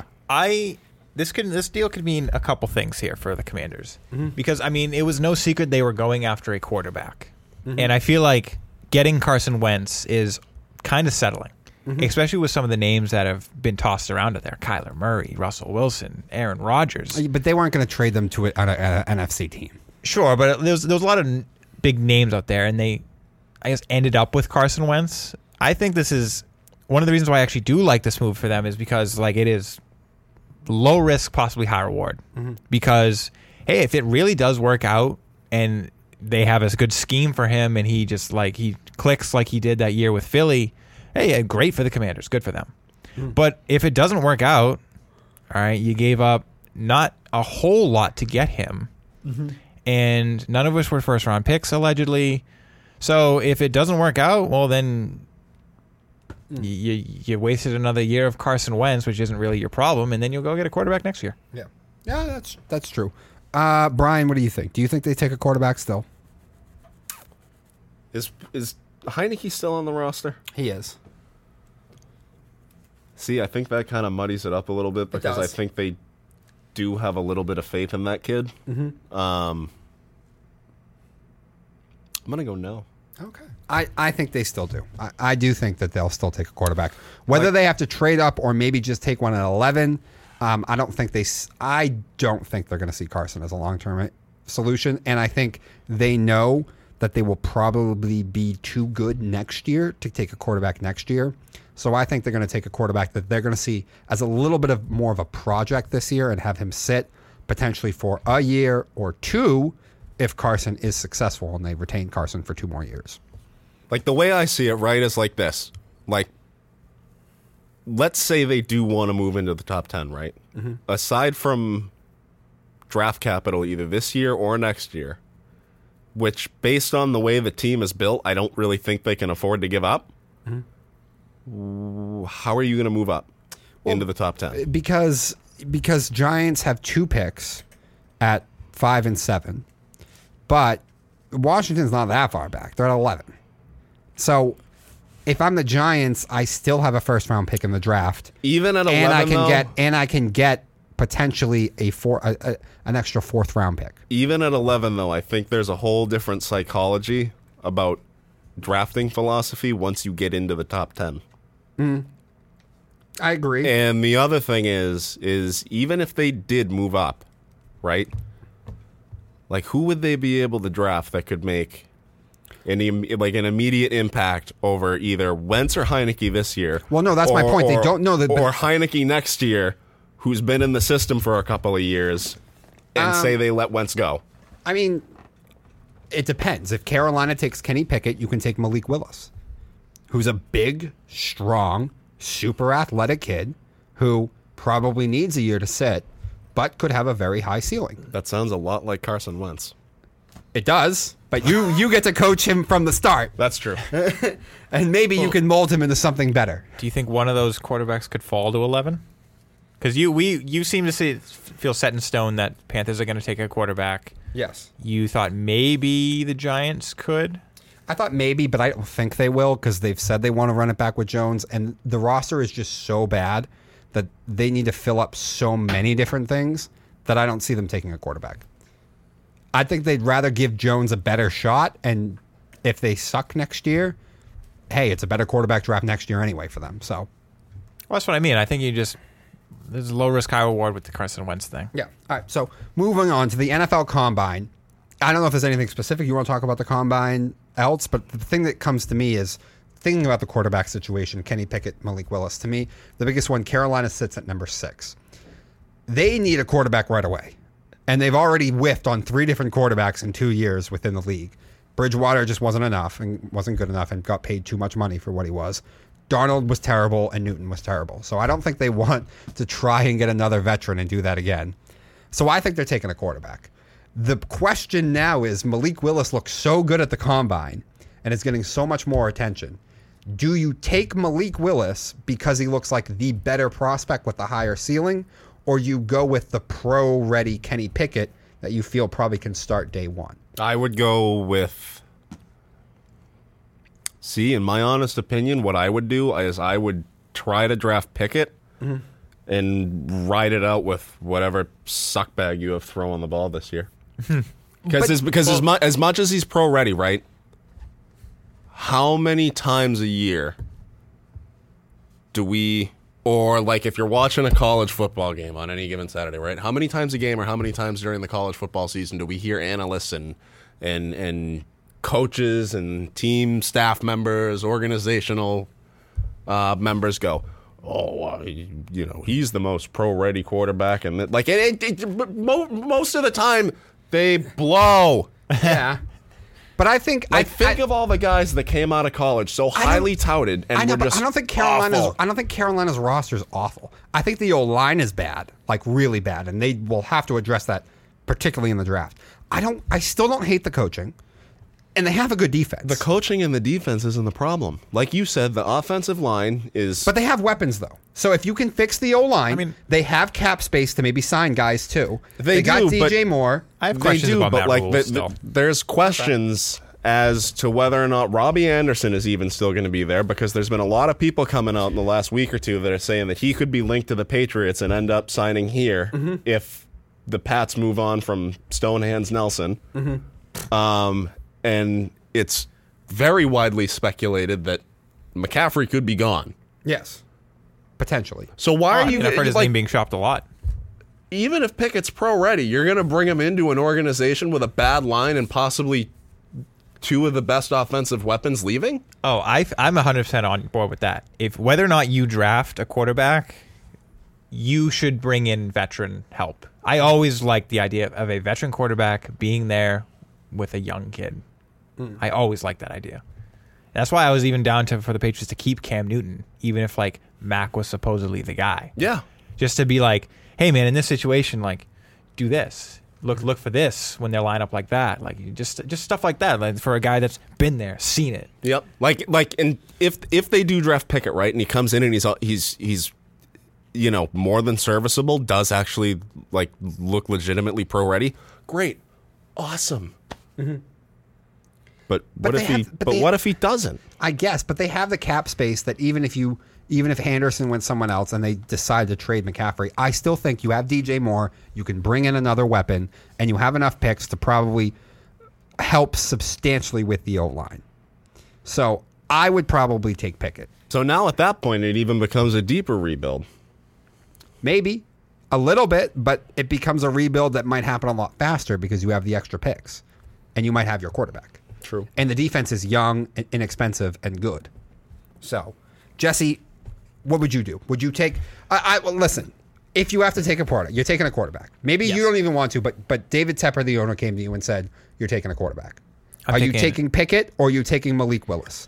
I am not the biggest fan of mobile quarterbacks. I think they can be dynamic. I think they can add a extra layer to offenses and quarterbacks. But They have a shelf life. yep, that's exactly my problem with them. And when then you bring up a bad offensive line, well, that's kind of a recipe for disaster. Not to say like any quarterback won't be in danger with a bad offensive line, because they all are. But when your instinct is to be like, I'm going to make something happen with this ball in my hand, you're putting yourself in far more of a risk there. So that's why I really would like Pickett in that situation. Okay. Because, like I said, mobile quarterbacks are fun to watch. They add a different dynamic to an offense, but there's a risk with every play, it seems. I got you. No, I get it. All right. I think we're good on that. We can move to fair and foul as we get ready to wrap this up. First question taking a for break. fair or foul. No, we're not. Okay. No, I got to get to work. First question for fair and foul. Is Jason Tatum the new face of Boston sports? I'll start. I say that is completely fair. He's now what? I think I saw in the top like 4 or 5 for most 50-point games for a guy who's Yep. not even like 25 yet. Tied Bird for most 50-point games in franchise history. Exactly. The Celtics are maybe the best team right now. I know the Bruins do look good, but I feel like people don't think that they're good enough to even win their like little conference. Whereas like the East still kind of feels wide open. I mean, the Giannis and the Bucks are tough, but the Celtics are playing so well. So, and he's like the only bona fide superstar right now. I mean, JD Martinez doesn't get that much play in Boston. He's older. He didn't start here. Boston is all about guys that really start here a lot. But the Red Sox don't really have any guy like that since Betts got traded away. I think Tatum is the face of Boston sports right now. Jesse, fair or foul, Jason Tatum is. Oh, it's so foul. Oh, gosh. Ugh. What are you going to say? It's DeBrusque? My son? No. I mean, normally I would pick like a Red Sox, because that's just been a thing. But like I would say the face of the Red Sox is Xander Bogaerts, maybe Chris Sale, but like those aren't the guys we talk about all the time. No. The Patriots, it was Tom Brady forever. I guess now it's Mac Jones. We'll see how that goes. I don't want to say that, as much as we love football, but I just can't. Tatum is the face of the Celtics, no doubt, because Enos Freedom is gone. So who else is left? He is absolutely the face of the Celtics, and he should be. But I feel like Boston just doesn't embrace basketball the way the rest of the country does. So Patrice Bergeron is the face of Boston sports right now. Captain of the Bruins, been here, I think, the longest of any professional He is. player. Oh, yeah, longest tenured Boston athlete. So that's my guy. That's my guy right there. To me, but we are a big enough sports place. And even though we are super regional, we're big enough that people around the country watch, and you need some sort of national thing. Bergeron has no national play because of the sport he's in. Tatum has a national play as well. You're I think Bruins fans travel better than Celtics fans, though. I agree with that, too. You can hear us in every stadium. So, Brian, you're going to go foul on this. I am going to go foul, but I'm not going to say it's Bergeron. I'm going to say it's Mac Jones, because this is still a football city. Okay. This is still a football state. This is still a football region. He's selling that hope to Boston, and that makes him the face. You're goddamn right I am. With a capital H, bitches. Mac Jones is the face of Boston sports. You know what? I like that more than Bergeron. I do. I understand, because he's right. No, this has become a football town even Jason without Brady. Tatum is becoming one of the best players in the NBA, though. I think he is the face of Boston sports at this moment. I don't disagree with that, but you're asking the face of Boston sports, meaning the Boston people. I don't give a damn what the national people say. What does Boston say? That Mac Jones hype is going to be over real quick when the Bills and Allen are stomping them out. next year. We'll see. All right, Jesse, for the next question, this is you. All right. So, Brian, may I have? Yes. There's a quote Let me There's a quote that find triggered this that. one. Yes. We want context. Yes, we From the great one. So I happened to be watching a Rangers. I don't even remember who the hell they were playing, but I happened to hear this beautiful little nugget of wisdom from the great one about Hart trophies and MVPs and all that. And I can't remember who it was that actually made the statement or posed the question to Gretz, but they said something to the effect of, "Oh, Panarin, bona fide MVP candidate this year." And Gretzky's answer spoke volumes to me. It almost knocked my friggin' socks off because I've never heard anyone say anything like that in any capacity. And I was like, wow, Gretz, you just brought something here. Gretzky on TNT's intermission show, and I quote, "We've given out about 7 or 8 Hart trophies this season in 55 or so games. Can we at least get to 80 games first?" Well, that answer is no, because the question is Artemi Panarin the favorite for the Hart Trophy? So sorry, Wayne. Does anyone feel that Artemi Panarin is the favorite? Is that fair or foul? Foul. Foul? Do you have an MVP pick? Well, I mean, right off the bat, I think Shesterkin's been more important to the Rangers than Panarin. Definite fact.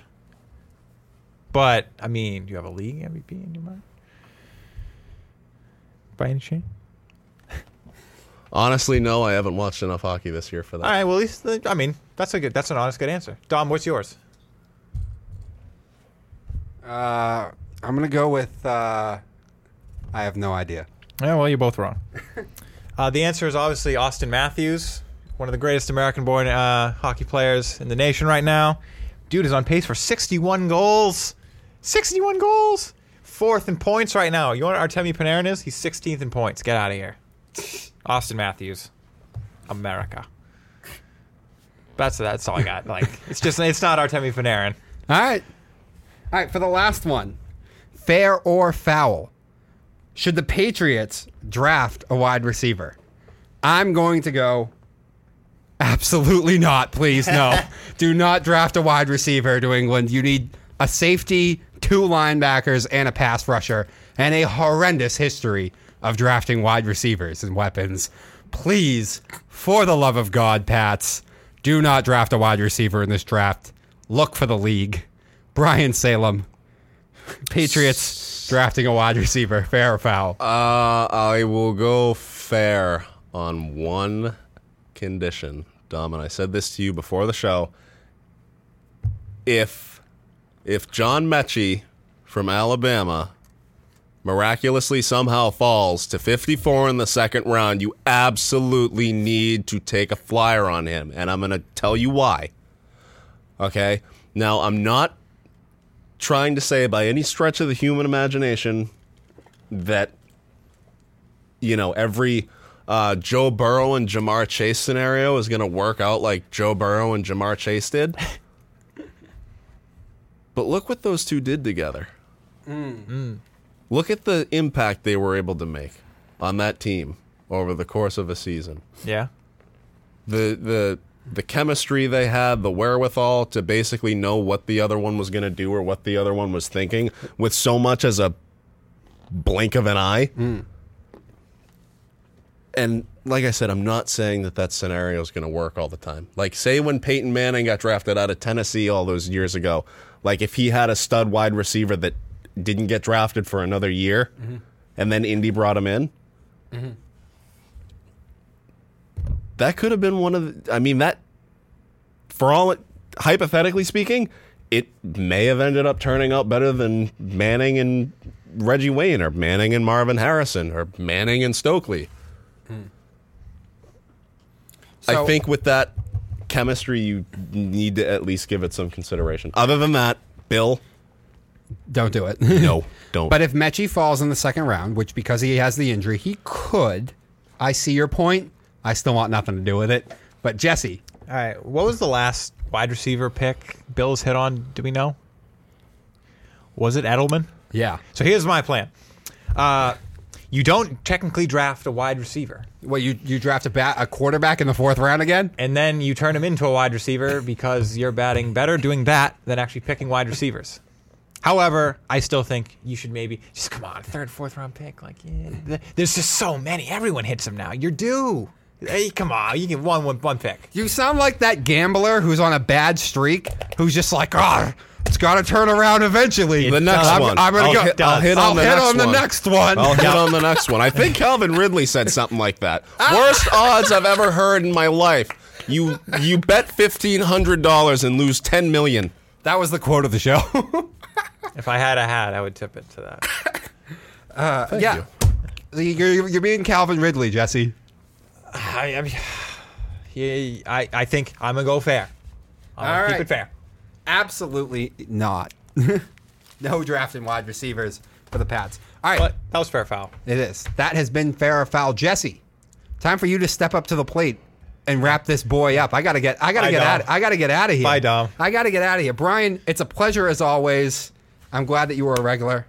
I'm glad to be a regular. I'm sure we will be hearing from you very soon. Jesse, this is your moment. This is your time to shine. Well, this is my segment because it's time for the weekly Tommy update. Yep, you get the Darwin too. I'm bummed to be missing this Darwin. It was a good one. It really was. But I got to hear his quote. So, well, we're bringing back the weekly Tommy update because the man, they're retired, but he just kind of won't go away. No, he won't. He's hanging around like a friggin' spider. So many rumors are still swirling. Oh, he's going to the 49ers. He's going to Miami. Do you think he's going to play again in the NFL? Probably. Because I think Brady's one of those guys that he'll never not have that competitive fire in him. Yep. Like, and the only one that I would liken him to, or the only person that I would liken to Brady, whatever, however you want to put it, would be a guy like Jordan. No, Brady is competitive with literally like everything even he to does. this day, something that slighted Jordan back in the 90s still pisses him off every bit as much now as it did then, if not more. Well, Brady would talk about it all the time. He would remember he was pick 199, Yep. and every team passed on him a couple times, and he never forgot that. Yep. Which, hey, I respect that mentality.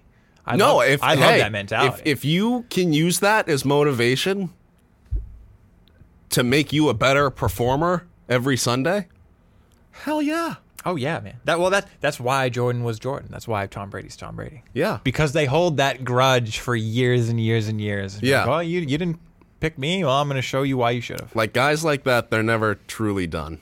No. Well, actually, you brought up Felger and Maz earlier, and I was listening to a couple days ago, and they were talking about this such subject. Oh, Brady's definitely coming back. And I think it was Maz brought up the point of like, he's got his podcast and he's talking about his family. He's like, oh, I've loved spending time with my family the past 5 weeks. And he stopped it right there. He goes, that's it. Most normal human beings will go, I have enjoyed the past month with my family. He still thinks in weeks. He's still going by that timetable. There's a whole mentality along with it. He hasn't left the NFL as much as he might have claimed. No, he hasn't. Like, and there's been other reports that I've heard floating around the last couple of days, like, still carries around a jug of water with him everywhere he goes, still follows all the TB12 methods, still won't even look at a strawberry, still eating avocado ice cream. I bet Giselle still makes him eat gluten-free, non-GMO vegan pizza with a fork and a knife. Well, and I bet Tom Brady still wants to play more football and will. I know Tom and Brady still wants to play more football. You know what? I hope he does. I do too, because I will always, part of me will always want to see Tom win and be successful. Because he can stop winning. Well, but he can be successful. Okay, as much as a bunch of scorned exes as we feel like I've had this conversation with my mother I don't know how many times. Oh, I can't stand him. He's a dick for leaving. How could you not? You write a 9-page Instagram post and don't mention New England or the fans once. What a asshole this guy is. And it's like, okay, I get it. Believe me, I do, okay? I said this on the show and we talked about it. When the news broke that Brady was going to retire and I read his Instagram post, I totally had like a 20-minute ugly cry in a Dunkin's parking lot. No, I was like, how could you? But although the majority of that ugly cry was like sad to see Tommy go, it was a lot of it was happiness and appreciation too. Oh, I The mean, universe is 13.5 billion years old. The planet's getting close to 5 billion. We were around for the 20 years of Brady and Belichick, though. yeah, we were. Like, I'm never gonna forget that. there's almost 500,000 words currently in use in the English language today, and I cannot think of a single one or any sequence of those 500,000 words to put into perspective how much joy that man brought me. Yeah, no, I feel that. Yeah, you truly couldn't say enough for what No. he's done for. Like This franchise. you say once in a lifetime, generational, transcendental talent, and all Bro. this, but This is once in a planet's history. Tom Brady embodies all of that and takes it to a level that not even, I think, most of the most professional and gifted athletes can even wrap their minds around. Like, we're Yeah. never, ever, ever going to see that degree of success that an individual can have. Now, granted, it's absolutely a team sport. Like, you need all 53 guys from 1 to 53 to do their jobs, not to be, too much of a Belichick. But, I mean, it's true. Oh, I mean, and he's the first to tell you that also, though. Yeah. Which is another reason why. Here's the thing: like we brought up Jordan, and Jordan he's arrogant. He knows he's really good, but he never went out there and said, "I'm the best." He always knew he couldn't win without Scottie Pippen or someone else with him playing. He knew he was so great, but he knew it wasn't actually all about him. Yeah. And Brady has that same X factor. Agreed. 100%. All right, we can move on though. Good enough. We can move on. It's time to end this show with the Darwin update. That sucks. I was so excited for this show to just go on and on and on and on and on today. Oh, it could have. I know. Knocked over the thingy. And I'm upset. That's what that noise was. Damn Yeah. it, Jesse. Dom handed me. I kept kicking it over. Can't take you anywhere. No, you can't. But I kicked it over again.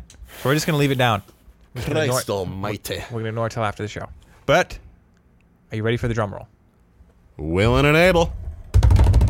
And the Darwin Award goes to, if you couldn't guess it, Calvin Ridley for pulling the Pete Rose.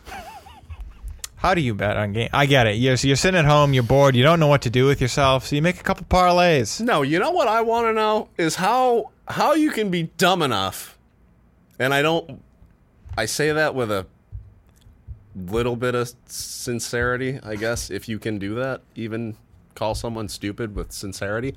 But, like, how can you be dumb enough, right, to come right out and say, okay, I need to take a year away from football to focus on myself, to focus on my mental health so I can get in a better, clearer, happier headspace so I can be the best that I can be for myself and for the Atlanta Falcons organization week in and week out.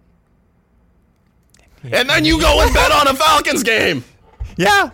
What are you doing? I cannot emphasize this enough. He's the only guy to bet $1,500 and lose and have that lose him $10 million. Yeah. Like, I hope it was worth it, buddy. And, like, did you see his tweets? He came out, was like, it was 15. Yeah, I only bet $1,500. I don't have a problem. No, yeah. Yes, you do. Yeah, but you don't have a gambling problem, but you have a different problem. And to be honest, we would be much more understanding if you had a gambling problem. If you were betting $10 million, I'd be much more understanding. You have a problem and you need help. But no, you bet $1,500 on a couple parlays. Why? You're a millionaire, but you have to I want to do some parlays. That's a degree of stupid that, like, industrial strength duct tape ain't fixing.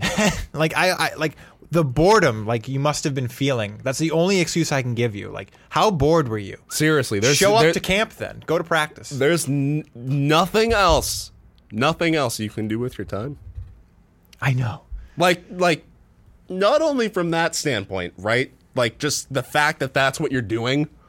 When you say that you're taking this time off to improve your mental health or to work on it or just do whatever you need to do in whatever capacity you need to do it, that is totally fine, dude. If the leave that you're taking is going to benefit you and everyone around you, absolutely. 100%. Do what you have to do. Don't hurt anyone in the process, including yourself. I can't wrap my head around this. No, I want more explanation. And like that is me being just God. I want to know, but like please, Calvin, what were you thinking? I want to know what went through your head. That was like, I can get away with this. It's only chump change, $1,500. Not only They'll can never look at me. Yeah, I know. Not only from that perspective of like, oh well, no one's gonna be tipped off by this because I make millions and millions and millions. I make exorbitant amounts of money every year, every week. No one's gonna, grovel over $1,500. Like, dude, your league is trying to get in bed with legal gambling. Yo, I think it was. I don't know if it was FanDuel, but one of them immediately ratted him out. Yep. He was immediately ratted out, and like actually, apparently, because he was been linked to seemingly every team under the sun this offseason. Yeah. And I wondered why the rumor would start. Patriots were one of them, and then like 2 days later, the rumor would be dead in the water. It's like, why? Well, it comes to find out, Falcons are actually kind of nice people. Yeah, I saw that. And they were warning teams what was going to happen. Article that I think it was like Bleacher Report I read it from. And it was something, to the effect of like Arthur Blank basically come out and was like, no, we're not going to trade him. And it ended up coming out that they knew why. Yeah. Like they knew this was going to come out about him. So they put the league on, to your point, like you said, put the league on notice. Hey, that's why you lose. We're not guys. trading him for, Learn from Bill Belichick, Falcons. Like the instant Bill Belichick would have got a sniff of anything, done. Oh, Calvin Ridley's gone, and we'll reap the rewards. I think Brandon Carlos said it. Like, you gotta be a little bit of a prick sometimes. Oh, I know. It was Bruce Cassidy. Bruce Cassidy. Guys need to be more pricks. Yes. Yeah, there's the thing. Like your point in the league is to win. Why are you helping out anyone? They clearly wanted Calvin Ridley. Give him Calvin Ridley. What do you got to lose? A star player that's not going to play for you next year, and that you knew that? I know. And you know what? That's another thing that like I want to touch on real quick. Can we talk about how as bad as it is that he's betting on National Football League games and Falcons games? Like, why are we going to suspend him for a whole year when like Ray Rice beats up his girlfriend in an elevator and only gets 2 games? Well, I mean, it technically is indefinitely. So it could be a hell of a lot longer than 1 season. To be honest, I don't... You're further proving my point, Jesse. Oh, no. Do I think the NFL has a real problem with these suspensions? I mean, that's been such a talk for a long time. It was brought up when Brady got the 4-game suspension for possibly knowing about a cheating scandal. And yeah, there's video out there of Ray Rice knocking his fiance out in an elevator. And there was the pictures that came out of like Adrian Peterson's child after he apparently beat his child. And what did he get? I think he got 3 games. 3 or 4. Yeah, it's like NFL needs to get his priorities. See, I know. So you're literally giving out slaps on the wrist to guys that ought to be buried underneath the prison. And a lot of the excuses are, well, Ray Rice got blackballed from the league. He's not in the league anymore. Yeah, that's mostly because the fans were outraged. There's no getting blackballed if you're a piece of garbage. Yeah. Well, he's like, remember Greg Hardy? Yep. He threw his girlfriend on the bed full of guns, told he was going to kill her. Played a whole season with the Cowboys. Never got, he got a suspension, played the rest of the season, and never got any other punishment. And then he just went to the UFC, which, you can talk about the UFC a different day. But, NFL was fine putting him out there. He made the Cowboys some money. He made Jerry some money. So, if there's money to be made off these people, they'll be welcomed back with open arms. Oh, I know. But, if you'll pardon the pun, there's money to be made off of guys like Calvin Ridley. Oh, that's why usually the people get lifetime bans for this. I don't see that's going to happen to Calvin Ridley. No, they'll kick him out for a year. I don't think the NFL is a lifetime ban No? sort of league. I think they have in the past. I think for this. Well, yeah, they have, but I only mean in the sense. Okay, so like think about Pete Rose, right? Pete Rose is blackballed so hard from the league, the Hall of Fame, basically any affiliation Yeah. to pro baseball. And it has been so long since he got busted for what he got busted for.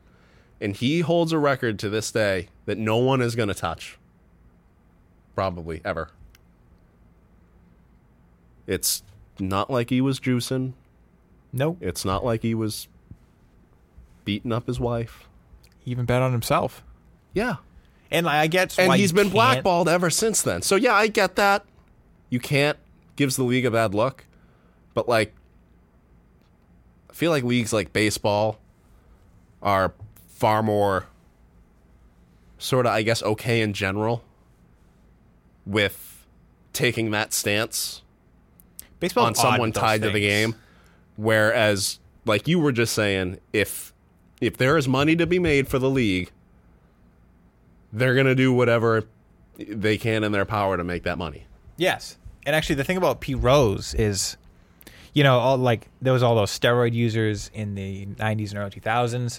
They're all still eligible for the Hall of Fame. A couple of them got some suspensions, some long suspensions even, but they're always allowed to come back. They cheated, but they made baseball a lot of money while they did it, so they only got slaps on the wrists. Pete Rose was from a different time where, he made money as a player. He became a manager, started betting. Well, managers don't make us money. You're out. And now totally blackballed from the Hall of Fame. And that's why, baseball's a little weird with those things because you go way back to, the Black Sox scandals. Obviously, they should have been kicked out. Do I think Pete Rose should have been disciplined? Yes. But, why is a man, one of the greatest and most famous baseball players to ever live, not even in the question for the Hall of Fame, while people that cheated still have a chance? That's ridiculous. That went a lot off topic, but It is. I agree completely. And there's almost kind of the same argument to be made, just with the guys who, even if there was no investigation or they came right out and blatantly said, hey, I was using, come on now, we still know you were using. Yeah. You people doubled in size over one off season. Get out of here. Yeah, I know. All of a sudden, Barry Bonds looks normal, and then his head is the size of the tires on my truck. Yeah. But- yeah. Take a guy like Ortiz, right? It was made known that he was using, but on the other side of that argument is well, the substance that they found wasn't banned. It wasn't illegal at the time that he took it, right? Yep. But it then ended up getting outlawed. So there's that gray area. It was legal when he did it, but now it's not. Sounds fine to me. I understand why there'd be crazy. Well, it's illegal now. So if you stop, I still think should not be held against them at all. To be honest, I don't think they should have even said anything, because you're putting an asterisk next to someone that didn't deserve it. Because in the eyes of the public, they just heard, well, he took a banned substance, so for the rest of my life, I'm not going to look into it. He's a cheater. That's not the case. So that's why, another thing about baseball with this stuff is they will hide this stuff for a long time. Oh, yeah. If they can get away with it. And here's the thing. I bet there's a lot of players in the NFL. I don't want to say a lot. There's probably some in the NFL that are doing something similar to what Calvin Ridley is or doing. And maybe the NFL even knows, but they're just man, we can't let these guys all be getting knocked for this because that'll look terrible. Well, yeah. If Nate Solder and Shaq Mason were betting on games, they would get so blackballed. Oh, yeah. But if it came out Tom Brady was. yeah, the Bradys and the Zeke Elliott's and the Tyrann Matthews. Yeah. That would so get swept under the rug. Yeah. 100%. You need to find an area of impartiality. Is that even a word? I think it is. I know what you meant. Yeah. Okay. Whether it's a word or not, I know what I'm understood. driving at. You need to find that sort of middle ground where it's either we're not going to make such a big deal out of this at all, you're going to get disciplined, and we're going to try to keep it under wraps and in-house. But the flip side of that is once it comes out that guys are getting disciplined, everyone's going to want to know what for. Like, you can't say, I mean, you could say, hypothetically, like, oh, conduct detrimental. But now all of a sudden these guys are all going to get conduct detrimental charges. But like, no one's going to accept that. What is this conduct? Well, that's where I'm going with this, right? Everyone's getting bagged for the same thing. Now you're going to have all the media and the public and everyone There's going. no way that could actually be swept under the rug. Everyone's going to go, okay, there's a common thread here. What is it? Well, that's why I think they kind of don't expose it. Because if they do know, it's almost in their best interest at that point to just be like, I'm just going to let them get away with it. Especially if it's not, let's say they're doing only what Calvin Ridley's doing. Do I get why you shouldn't do that? 100%. But if you're just spending $1,500 a week, like, I mean, I guess, what's the big deal? If you're cheating, obviously that's what makes it the big deal. But that's why if it's just that, I feel like the NFL has no problem just going like this. Well, you're not doing big figures. You're not really betting against yourself. I was just going to say, too, and it would almost maybe not be better or good for the league. But if they could figure out maybe a way to make it not bad, where maybe you can allow these guys to place a bet here or there. Because I'm sure they would love that. Right, but figure out stipulations. Like, out of conference, cannot be a team that you're playing that week. Absolutely can never be your team. But the problem is now, even if you do that with all sorts of rules and stipulations, like, it's almost like the NBA in a sense, right? Like, all the most powerful players are all sort of in bed and friends with each other. Yeah. Like, that's so prevalent in the NFL too, where like, even if you did allow these guys to place legal bets on games in their own league, like, who's to say, like, oh, crap, give me an example here. Who's to say, like, if Deshaun Watson comes back, right? He doesn't call up J.J. Watt and go, hey, I want to place a bet on this Cardinals game. What can you know? Well, even, like, their family, their wives, their friends. It's like, hey, just put this down for me. Like, even, that's where I feel like the NFL is really probably turning the blind eye. Oh, they're not directly doing it themselves. It's their spouses. It's their girlfriend. So technically, we can't do anything. So we're not even gonna bring it up. I hate that too. Like, there's so many things that you either have to do or can't do, just going off of the letter of the law. Yeah. Well, that's the thing. Let's say they try to do this. All right, let's give the players some flexibility here. I feel like that would just become so complicated and have so many little things you can't do this, you can't do that, that it could just become such a mess. Yeah. I see where you're coming from there too. Mm. At that point, yeah, it's like it's more trouble than it's worth. Yeah. And I mean, I still will, I'm always kind of on the side. Well, like, you probably just shouldn't let them bet at all. Because if you let them bet on some things, and then like, oh, there's a loophole here, so I could bet on my own team for this, and so then that's what I mean. It's just gonna be a whole mess. But all right, we can wrap this show up without Dom. Thanks, Dom, for coming. I know the empty chair. For coming in today, buddy. Yeah, Brian, thanks for coming again. Thanks for having me again. It's always pleasure's all mine. It's always good to have you here and talk about football. Always good to be always here. Good to talk about the hockey. Occasional hockey. Yep, yes. There you go. So yeah, this has been another episode of Slow Your Roll. Come back next week, probably Monday or Tuesday. Wednesday's not the normal thing. I'm sure, Brian, you'll be back again another time. I'm here when you want me. I'm not when you don't. That is true. Only facts. Only facts here at Slow Your Roll. That is a fact. All right. Goodbye, everyone.